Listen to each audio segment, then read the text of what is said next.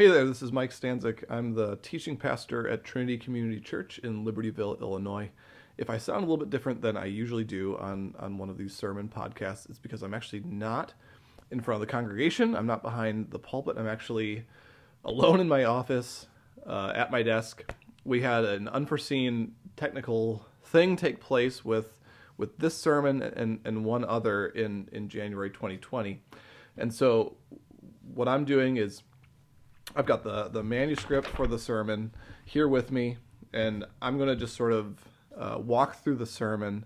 It'll be in more of a conversational tone, so there'll be considerably less shouting. I can't promise there'll be no shouting, but considerably less and maybe a little bit more stuttering.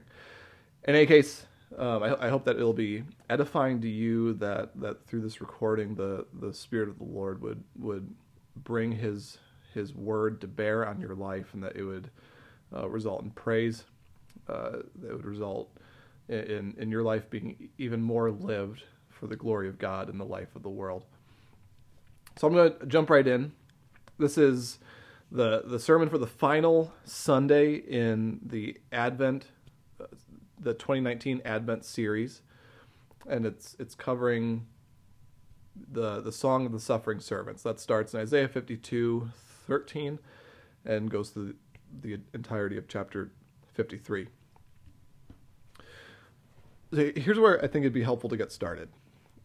When the angels appear in Bethlehem, they announce the coming of Christ the Lord. So Christ is sort of the Greek way of saying Messiah. They announce the coming of Messiah the Lord, Christ the Lord.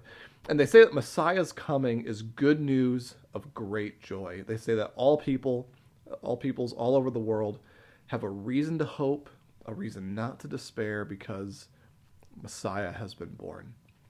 It's good news of great joy. And hopefully it's become a little bit clear over the course of this Advent series why it is such good news. So here's just 3 reasons that we've encountered. We've been walking through sort of prophecies from the Hebrew scriptures that have to do with Messiah. So here's 3 reasons that we've seen. So first off, Messiah is going to be a king of David's line, and he's going to rule God's people for good. So he's going to rule God's people for good. Secondly, he's going to reestablish God's people before him. He's going to reestablish Israel, reestablish God's people, and he's going to be a light to the nations. The third thing, a light to the nations. And so we see that consistently through a lot of the passages that we've walked through in this series. And the one question that's largely left unanswered by the prophets is this: how is he going to do it? How is he going to do it? And so this question has come up before in different passages from Isaiah and others. How is he actually going to do all these things? What's that actually going to look like? And so I think one of the helpful things for us to do will be actually to jump into sort of the back half of Isaiah 52 and take a look. And kind of as a segue into that, it's really interesting that line that the angels have when they appear before the shepherds. Many of us probably hear it in the voice of Linus from the Charlie Brown special. It's interesting. They say it's good news of great joy, and that's actually a quote. So it's actually a quote from a passage in the book of Isaiah, from Isaiah 52, where the writer is preaching to God's people. And for a long time, they've rejected God's purpose for them. They've compromised their love for God. They've compromised their love for other people. And functionally what that meant is that they were rejecting what God had saved them for. So he had brought them out of slavery in order to be his people, right? To be a people who would practice his way and be devoted to him. And they had rejected that by failing to love him and failing to love people. And so what happens is what Cody had described last week. God sends his people into exile. You got to imagine what it must have been like to live in exile. So for one thing, the people of Israel went from their whole lives being ordered around God, right? Everything about their lives were ordered around God. And that was true even though they weren't necessarily living by his way. They still attended temple, right? They still practiced the feast days. They still made sacrifices. So they kind of were going through the motions. Their affections were misplaced. They didn't live consistently with their faith, but their world was still sort of orbited around it, if that makes sense. So everywhere they went, their world, their culture reinforced that Yahweh was God, that he was for them and not against them. Their faith felt at home. So their faith felt at home is sort of what I'm trying to describe, is that just being where they are, their faith felt plausible. It felt at home. But in exile, all that changes. Okay, so exile makes you question everything. So these folks are being taken out of Israel and into Babylon, which is just this giant, hugely powerful empire. What exile does is it forces you into a world where faith in God does not feel at home. The world around you does not make your faith feel plausible. Even if your faith is entirely reasonable, the world around you makes it feel implausible. It puts you at odds with the world around you. Exile presents you with successful, powerful people, and they don't even necessarily hate your faith. They just find it irrelevant. They find it trivial. They find it too local. The empire determines reality. And so you got to imagine that these exiles from Israel, they're under that kind of a situation, and what would have happened is, they would have gone on to have families in exile, and so the second generation, a generation comes up entirely under exile, so they don't even know what it was like for faith in Yahweh to feel at home. Instead, they're growing up under the rule of Babylon, and so many of them are getting seduced away, right? Because the world around them makes their faith feel not at home. So they're being seduced away, and many of them would have compromised, maybe kept their faith, but sort of compromised in ways that maybe they weren't even able to admit. After all, you got to do what you got to do to flourish. And it would get to a point where 5, 10, 20, 40 years have gone by, a generation is dying, we're still in exile. It would get to the point where folks would start to wonder, is God ever coming to us again? Is restoration ever going to happen? Will the world feel like home for us again one day? And so it's around this time of exile that most of our prophecies of Messiah start to emerge. That's where many of the Messiah writings start, either before, during, or after this exile. So these prophecies emerged during a season of just desperately waiting for God to act. They came out of the season of wondering if he ever will. The exile experience is the experience of just dying to see God do something. Exiles are dying to see God demonstrate that he loves them and that he really is king over this confusing world. And to the exiles in Babylon, Isaiah gives this image. He describes, I'm in verse 7 of chapter 52. So I'm setting the stage for us as we get into the final servant song. So in verse 7, he describes this messenger coming over the hills toward the ruins of Jerusalem. And the messenger is shouting. And he's shouting the news that God's enemies have not overcome. God has not been defeated. He has not forgotten them. But instead, something has taken place that is good news. Something has taken place to show that God reigns. So here's the quote. This is verses 7 through 10.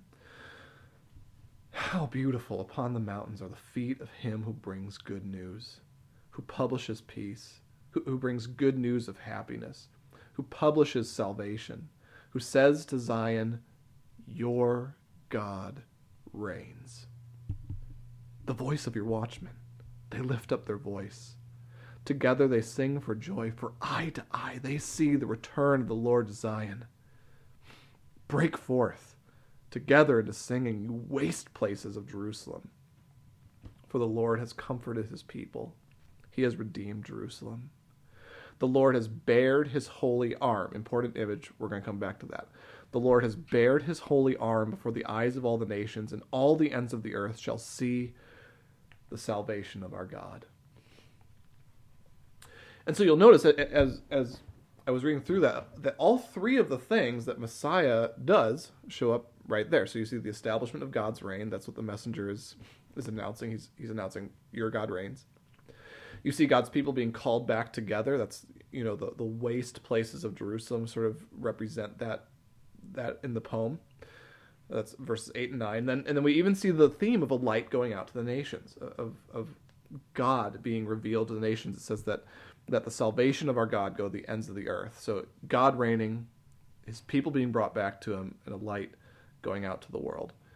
All stuff that Messiah does. There's good news of happiness, right? That's how it's described in the text. That the person on the mountains publishes peace. He brings good news of great joy, which could also be translated he says good news of happiness. That could be translated good news of great joy. And so that's actually the quote. That's what the angels are talking about in the announcement of the birth of Christ, right? So this is a Christmas passage. This is Isaiah 52 is a Christmas passage. It's the angels quote this. Now how's he going to do it? That's sort of our question today. The answer is going to be in the ending of chapter 52 and all of chapter 53. It's a very famous passage. It's called the Song of the Suffering Servant. And it's this passage right in the middle of the prophets that describes exactly how God is going to save the world, exactly how God is going to bring about his reign, exactly how God is going to bring a people back to him, exactly how God is going to bring a light to the nations. So let's take a look. We'll walk through the passage, and I'll share most of my reflections at the end. So first, how's God going to do it? He's going to do it through his servant. So if you were here for the first Sunday of Advent, well, if you weren't, I really encourage you to go back and listen, because some of the information there was important to the rest of the series. But if you were there, you'll remember that we talked through a couple of what's called the servant songs. We saw how this figure emerges that sort of stands in for the nation of Israel. The servant is sort of a metaphor for the ideal Israel as they should have been, God's people as they should be.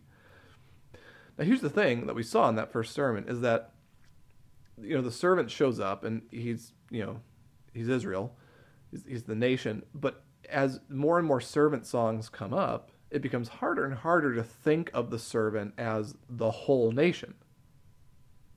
So in other words, the servant ends up having to be an individual, right? You end up having to think of the servant as an individual, as one person standing in for all God's people. And so that's something to remember as we walk into this. And so in verse 13 of chapter 52, passage begins. It's another servant song. In fact, it even begins the same way as a previous servant song. It starts with, "Behold my servant," right? So the servant is walking back on stage. And this time, finally, we're about to see what it is that the servant is actually going to do to bring about God's will. We know he's great. We know he's kind of the vehicle for God's salvation, but how's he going to do it? So we got that answer now. So here's, I think, a helpful way of thinking about verses 13 through 15. If you've ever been to a musical or an opera or something along those lines, then you've probably heard what's called an overture. And usually an overture comes in right when the lights go down. Everyone's seated, lights go down, but the real content of the performance hasn't started yet. And a lot of times what the overture does is it'll play small bits of the music that's going to show up in the actual performance. So it kind of gives a little glimpse of the musical themes. It gives a glimpse of the themes of the performance so that you can be alert for them later on. So it kind of gives you a reason to be curious. The opening stanza of this poem is kind of like that. It's kind of like a poetic overture. So we're being given a reason to be curious. We're being introduced to the themes of the poem so we can be alert for them. And here's what the overture tells us that this song is going to be about. It's going to be about the victory of the servant. That's number one. Number two, the victory of the servant is not going to look like victory. It's going to look like defeat. But number three, he's going to be glorified in the end. So here's what it says. I'll read the whole thing, but I'm going to focus on verse 13 first. So, "Behold, my servant shall act wisely. He shall be high and lifted up, and shall be exalted. As many were astonished at you, his appearance was so marred, beyond human semblance, and his form beyond that of the children of mankind. So shall he sprinkle many nations. And that word sprinkle, I think it ought to be actually translated startle. So shall he startle many nations. Kings shall shut their mouths because of him. For that which has not been told them they see, and that which they have not heard they understand. So that's the passage. I want to focus for a second on verse 13. Behold, my servant shall act wisely. He shall be high and lifted up and shall be exalted. So here we have God speaking. God is once again presenting his servant to the world. And he says this really striking phrase, that the servant will be high and lifted up. Here's why that's interesting. Typically, in Hebrew poetry, when that phrase is used, it's used to describe God in his glory. So already, this servant song opens, and all our categories are just being blown up. Suddenly, the servant walks onto the stage. Now he's not only an individual, but he's an individual who is going to be worshipped. He's going to accomplish his mission, and the result is going to be worship going to the servant. So already, all our categories are getting blown up. And we're only into the first line, right? So the servant's going to have victory, but then suddenly, it says that the servant is marred. Right, he's marred, so he's brutally beaten beyond recognition. So the way the servant is going to accomplish his mission is going to have something to do with suffering. The servant's victory is going to look like defeat. And it will be exactly this very unexpected kind of victory, a victory that looks like defeat, that will startle the nations. Again, I think that word that the ESV translates sprinkle, that's probably better translated startle. So the servant's defeat will turn out to be his victory, and when people come to recognize that, it's going to be very startling, striking, right? So that's kind of the overture to the poem. The servant steps back on stage. God's going to rescue the world through him. So this thing begins with the witnesses asking, who's going to believe that, right? So now we're into the second part. So first, God is going to save the world through a servant, but now he's going to do it through a servant who suffers. And this is one of the coolest features of this poem, that the speaker actually changes at the beginning of chapter 53. So this is a typical thing that you run into in poetry. You know, when a poet is writing a poem, the author is not always the speaker, right? So you know, folks will make a distinction between the author, you know, the guy who actually punched this poem into a typewriter or whatever, you know, a Word document. I don't know how it's done. You know, so there's the author, but then there's also the speaker. So the speaker might not be the author. The speaker in a poem could be any voice that the author is kind of embodying. And Hebrew poetry was just as sophisticated as much of our poetry. They were totally familiar with this way of writing poetry. And so one of the coolest features of the Song of the Suffering Servant is that the speaker changes.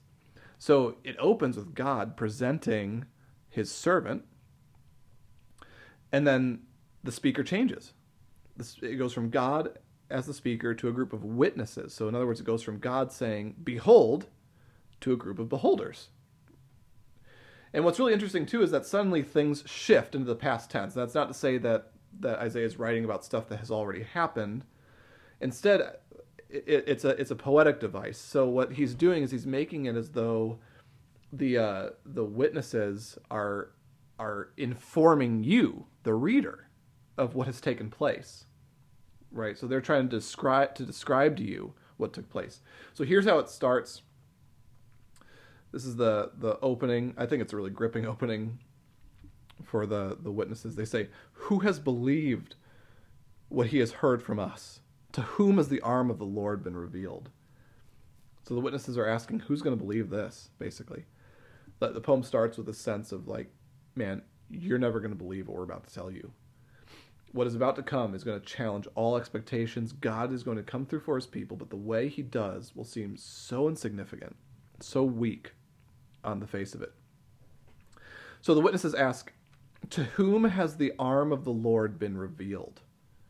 Right, so this is the image that I wanted us to come back to. So It's an image that shows up a lot in Isaiah. The arm of the Lord being revealed. And it's sort of like God is rolling up his sleeves. It's like, or really it's like he's throwing off a cloak to either work or to fight. When Isaiah talks about the arm of the Lord being bared, put forth, etc., what he's referring to are acts of God in history. He's referring to acts of God in history. When God moves decisively in history, that's him bearing his arm. So in the first half of Isaiah, this image comes up a lot, but it's almost always through judgment. So when God bears his arm, it's to judge. So for instance, early on in Isaiah, there's this really chilling passage where God is announcing different kinds of judgment on Israel. And Isaiah is describing all these things coming down on God's people. And so you'll have a stanza of judgments, and the last line of each stanza is, and his hand is stretched out still. Right? So there's this repetition of judgment, judgment, judgment, and his hand is stretched out still. More judgment, and his hand is stretched out still. More judgment, and his hand is stretched out still. And so it gives the reader this like growing sense of just a sense of anxiety and like, man, take back your arm, right? Take back your hand. Don't bear your arm anymore. So it's that God is acting decisively in history in a way that is frightening. Bad things just keep coming and coming. So it's God acting in history. He's demonstrating his kingdom, but he's doing it in a way that's frightful. Now, in the second half of Isaiah, things change for the most part. Israel has now been taken into exile, and suddenly you get more images of God bearing his arm, but he's doing it to save, right? At least most of the time in the second half. It's God coming through for hope, for restoration. So, for instance, in chapter 50, God speaks to the despair of Israel, and he says, is my hand shortened that I can't redeem? Right. In other words, like, if I brought about all these judgments, can I not bring about your redemption? Is my hand shortened? Yeah, in chapter 51, you get it again. He says, the coastlands, the nations, hope for me. For my arm, they wait. So again, it's this image of people hoping, waiting for God to do something in history that will restore, that will change things. And finally, in the poem from chapter 52 that I read at the beginning, we see it again, right? But that time the waiting is over. In that sort of intro passage that I had read at the beginning, the one that the angels quote from. God bears his holy arm, but he's doing it to the ends of the earth, and they're going to see the salvation of God, right? So this is God bearing his holy arm for salvation, and the whole world is waiting for it, right?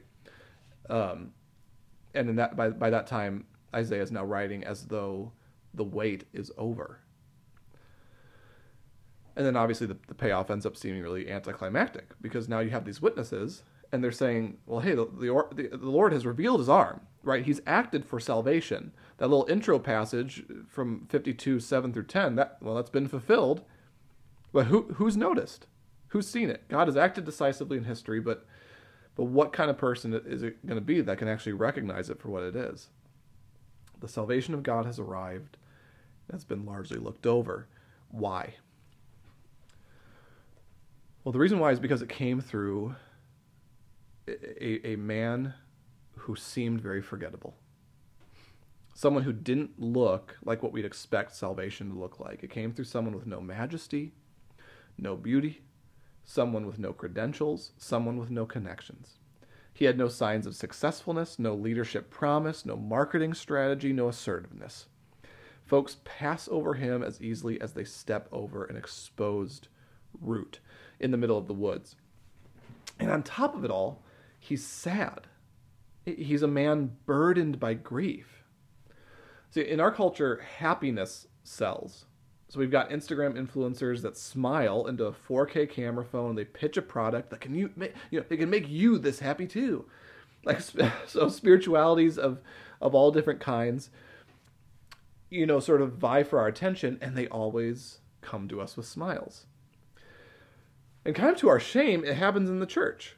So you should believe this. You should live by this. You should attend here. You should give this cause. You should listen to me. And as proof that I've really got the answer, look how happy I am. right? How fulfilled. You could be too. But God's salvation didn't come to us with a smile.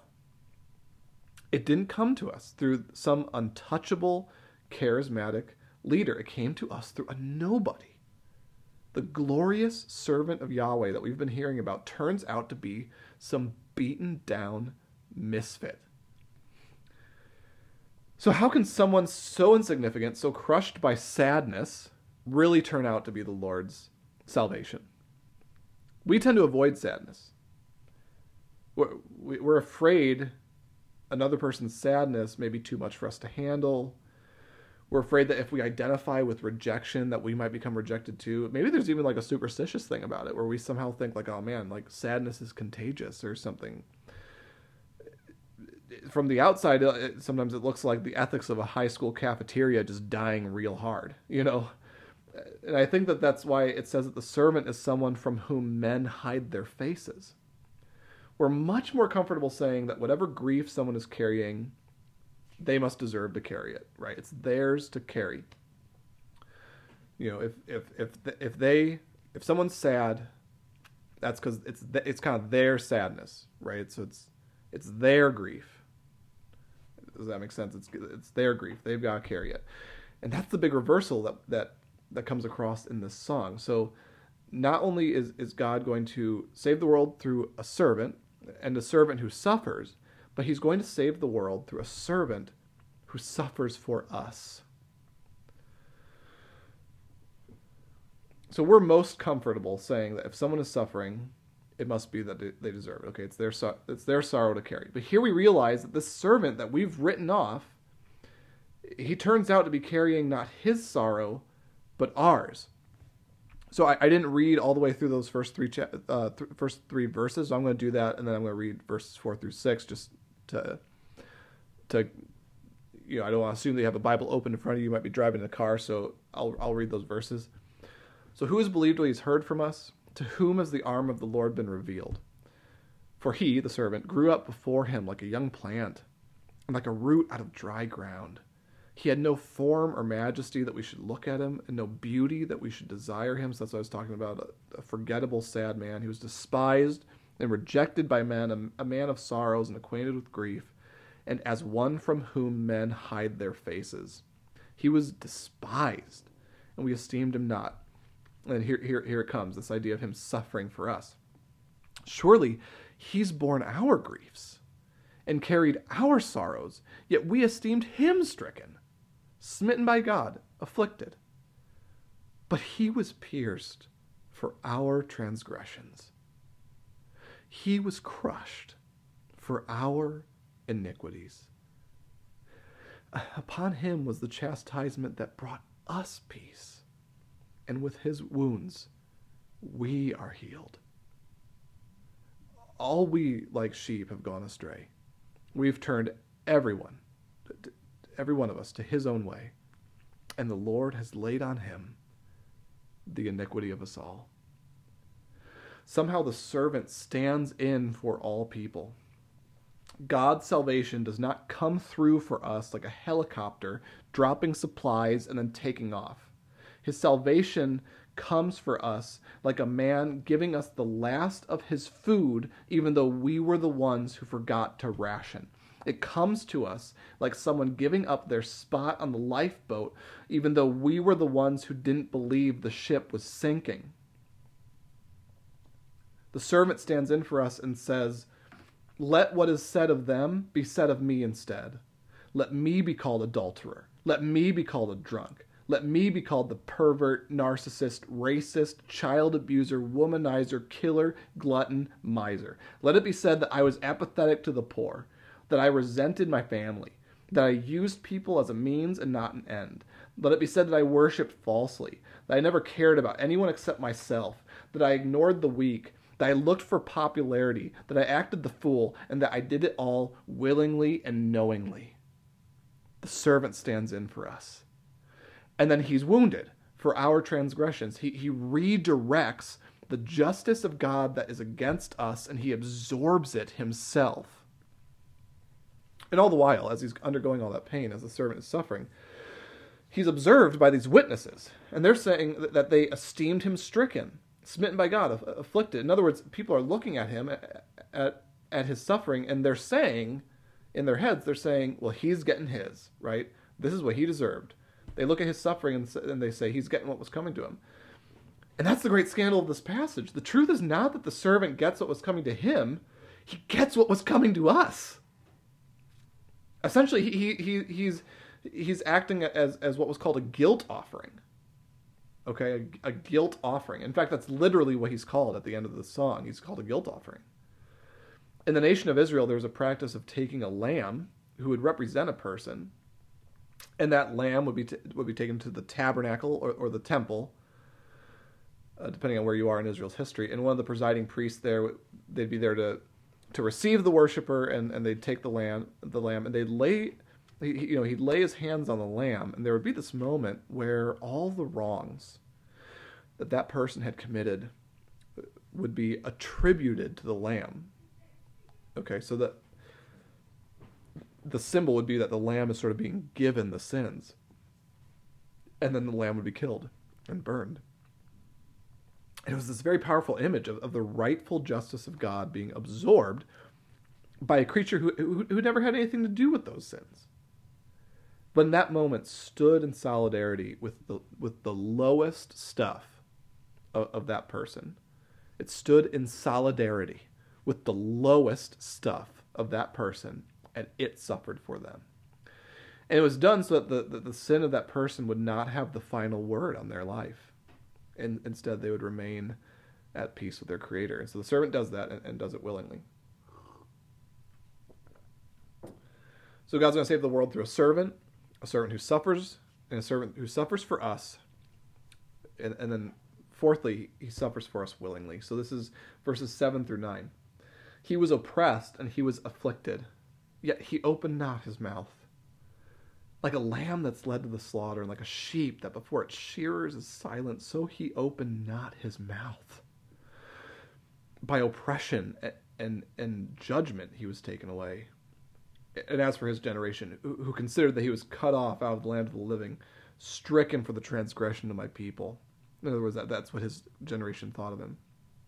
And they made his grave with the wicked and with the rich man in his death, although he'd done no violence, and there was no deceit in his mouth. So the servant song that we're looking at today starts with the line, "My servant shall act wisely."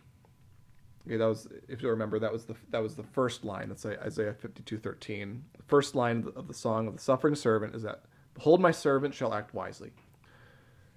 So what's that about, right? What's that talking about?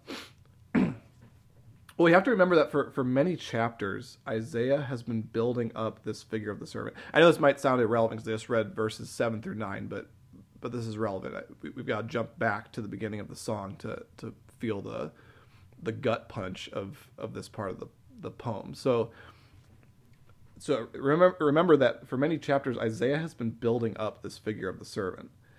And he's showing us that God's plan of redemption is going to be accomplished by him, by the servant. The hope of the world is on his shoulders. Everything depends on him. And so when God invites the reader to behold, to observe the servant, what he's doing is he's really inviting us to behold the one who will accomplish the mission, who will save the world, right? The servant's going to do exactly what he needs to do to make sure that God's plan for redemption is not thwarted. He's going to act wisely. He's going to do it what needs to be done. The servant will not be tempted away. He will not get distracted. He will not grow weary. He won't get discouraged. He won't find something better to do. What we're being asked to do is to see all this suffering of the servant as something he has strategized for. All this suffering is something the servant has strategized for. It's not that someone is getting the better of him. The suffering he's facing isn't getting the better of him. He's acting wisely. This is mind-boggling to me. Right, and to me, it instantly brings to mind. I was going to say most of my reflections to the end, but I'll just, it brings to mind Jesus and the triumphal entry, where he busts into Jerusalem, followed by a parade of Galileans, and then makes a beeline to the temple and starts flipping tables. He's strategizing for his suffering. The servant is strategizing toward his own death. He's setting his face toward his own death. He's making sure that circumstances are exactly what they need to be, so that he will suffer and die in exactly the right way, as a righteous sacrifice for people who think he's getting his. This is not some unwilling, unsuspecting victim that's being described here in Isaiah 53. He's not just some guy who happened to get the short straw. It's not even like things get out of hand and now he's like adapting so he can at least die feeling like there's a purpose to his death, right? Like, all right, fine, you can kill me, but you can't take my dignity. It's not even it's not even like that. This is someone who from square one has been intentionally plotting his movements, not saying too much here, saying just enough there, provoking when he needs to, retreating when he needs to, and now here at the end he humbles himself to every humiliation because it is all part of the strategy. If he deviates, if he defends himself, if he tries to if he tries to just get like a little bit of a verbal pot shot in just to prove that he's innocent, the mission could fail. The hopes and fears of all the years are met in him. He can't afford to lose. He's strategizing for his own death. This is willing suffering. And things play out exactly as he wanted. He goes before his killers as a quiet lamb. He is a victim taken by oppression and judgment. So he's judged worthy of his death and never tries to stop it. And as far as his generation is concerned, as far as the onlookers are concerned, it's just one less deviant to worry about. And the line there at the end is pretty ambiguous. Most translators do their best and are still confused. So, I'm not going to fare any better because I'm not an expert in Hebrew, obviously. So the exact language there about, making his grave with the wicked and with the rich man in his death, it's very ambiguous language. But here's experts are basically all agreed that the last stanza there, the verse 9, is basically there to say that somehow he dies associated with both the wicked and the rich. Okay, so the servant in his death, he somehow gets associated with both the wicked and the rich. That as he dies, people think of him as just another wicked person, but somehow the wicked and the rich are involved. Okay. All right, so here's my final point. So God will save the world through a servant who suffers for us willingly and is exalted for it. And as a result is exalted for it. So here's verses 10 through 12. This is the ending of the song. Yet it was the will of the Lord to crush him. He has put him to grief. When his soul makes an offering for guilt, he shall see his offspring. He shall prolong his days. The will of the Lord shall prosper in his hand.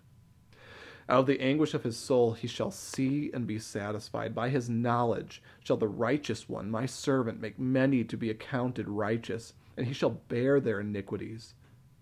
Therefore I will divide him a portion with the many, and he shall divide the spoil with the strong, because he poured out his soul to death and was numbered with the transgressors, yet he bore the sins of many and makes intercession for the transgressors. So the servant goes through all this injustice. And again, we're reminded that everything described has been God's plan, his will. And then suddenly we're given all these images of triumph. And almost none of these make sense, in a way, because the servant's supposed to be dead. Right? So it says the servant will see his offspring, that his days will be prolonged. He'll witness the results of his sacrifice, in other words. So he's going to witness the results of what he's done, be satisfied. He's going to receive riches and honor, a portion with the many, the spoil of the strong.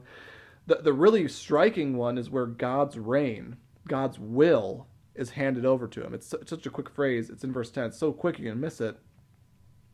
But it says the will of the Lord. So God's very rule, the rule of God's kingdom, will prosper in his hand. It kind of leaves you scratching your head. How is the servant, right, who's supposed to be dead, how is the servant going to superintend the kingdom of God? So it's all this glory and this hope and exaltation. And of course, why all the commotion? Why the celebration? Because the servant has finally brought about the salvation all of us have been waiting for. Right? The servant has brought about good news of great joy. The plan of God that began with the call of Abram 4,000 years prior is brought to fruition.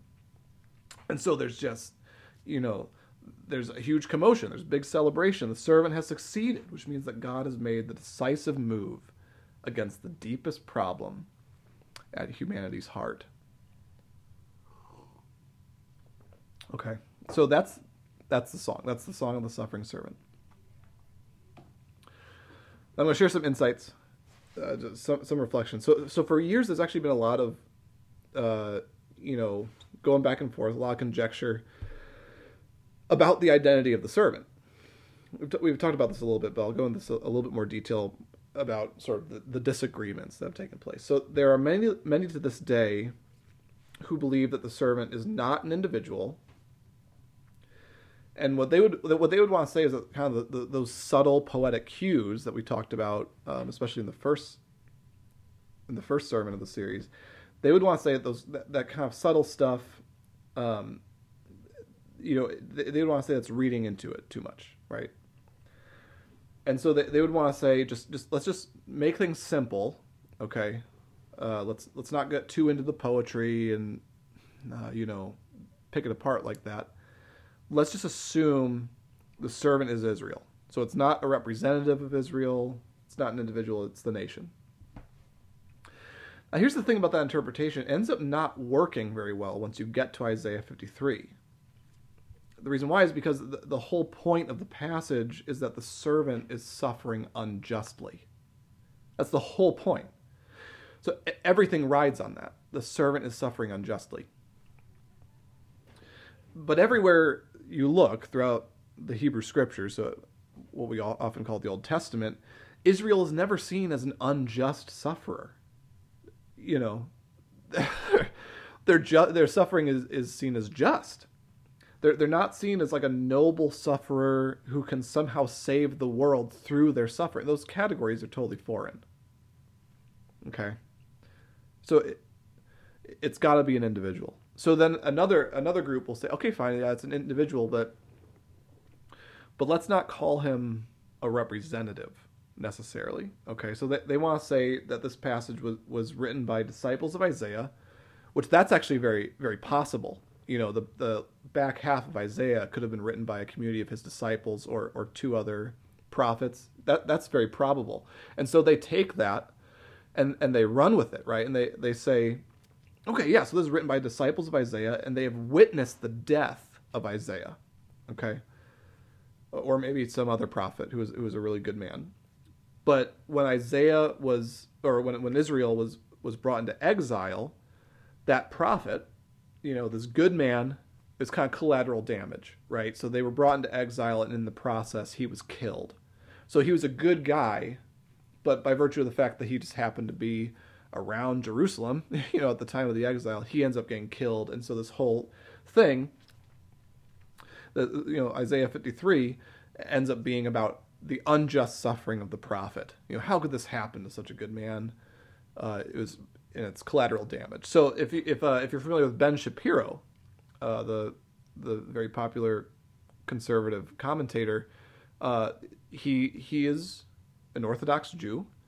And this is his interpretation. Here's why I don't think it holds water at the end of the day. So two big reasons. The subject of the poem is the revealing of the arm of the Lord, which refers to God acting in history. And specifically, all the context shows that this is God acting in history for salvation. So this passage isn't about the judgment of God's people. It's about their salvation. The prophet suffering as collateral to the nation's punishment, it doesn't fit at all. Because this isn't about the nation's punishment. It's about their salvation. So to make sense of the poem, the suffering of the servant has to lead to healing. That's essential. But secondly, it misses what people need saving from, right? So this whole idea of like the prophet suffering and Israel being taken away and that being, so what I'm trying to say is that in that whole idea of like the prophet suffering as collateral damage, the big problem that needs to be fixed is that the land got taken away. Okay? So what you would expect when you were reading Isaiah 53 is for the whole thing to be about the land being given back. And so the problem is land. It's a land problem. It's an exile problem. That's not what the passage is about, though. Right? That's not what the passage is about. The whole passage is about spiritual renewal. The problem is sin. What they need is forgiveness. They need cleansing. They need spiritual healing. And so the servant is acting as their sacrifice to acquire that for them. So the servant isn't just suffering along with the nation. The servant is suffering for the nation. So it can't just be that the prophet is in the wrong place at the wrong time. The servant acts wisely, right? So he's acting intentionally. We talked about how he's strategizing for the people. So you get to the end of your Bible study of Isaiah 53 and you start looking around for an individual who stood in for Israel and suffered for the sake of all people, handed himself over as a guilt offering, was associated with the wicked and the rich in his death, and achieved salvation for the world. And there ends up not being a whole lot of candidates until you get to Jesus of Nazareth. Jesus was the servant who acted wisely. Jesus was the one from whom men hid their faces. Jesus came to us without majesty and without beauty. Jesus bore our sorrows and our griefs. Jesus handed himself over to scorn and humiliation. Jesus was crushed for our iniquities. Jesus was oppressed but did not open his mouth into his defense. Jesus was counted with the wicked in his death and buried with the rich. And his generation said that he was getting what was coming to him. But it was the Lord's will to crush him. God himself put Jesus to grief. And Jesus was in on the plan. And as a result, the kingdom and the power and the glory have been handed over to him. He is the one superintending the end of human history. He is Messiah, and he has accomplished what Messiah does. Remember back to those three things we talked about. In him, the kingdom of God was put on display, the reign of God. It was by him that a new people for God was constituted, not around a common culture, but around a common Christ, for Christ made himself common. And it is through him that the nations are now being gathered in, for it is the Lord's will that as many as possible might be a part of his kingdom. Jesus was called Emmanuel, which means God with us. But when the angel first said those words to Mary, right, saying about Jesus, he's going to be Emmanuel, God with us, there was no way that Mary could have known just how with us Jesus would become. He showed solidarity with us in our poverty, in our want, in our grief, in our wandering. He even, and this is the scandal of the gospel, he, God in the flesh, showed solidarity with us in our sin. Because he absorbed our punishment as though the sin was his. He became like us so that we might become like him. He took on the image of flesh so that we might be restored to the image of God.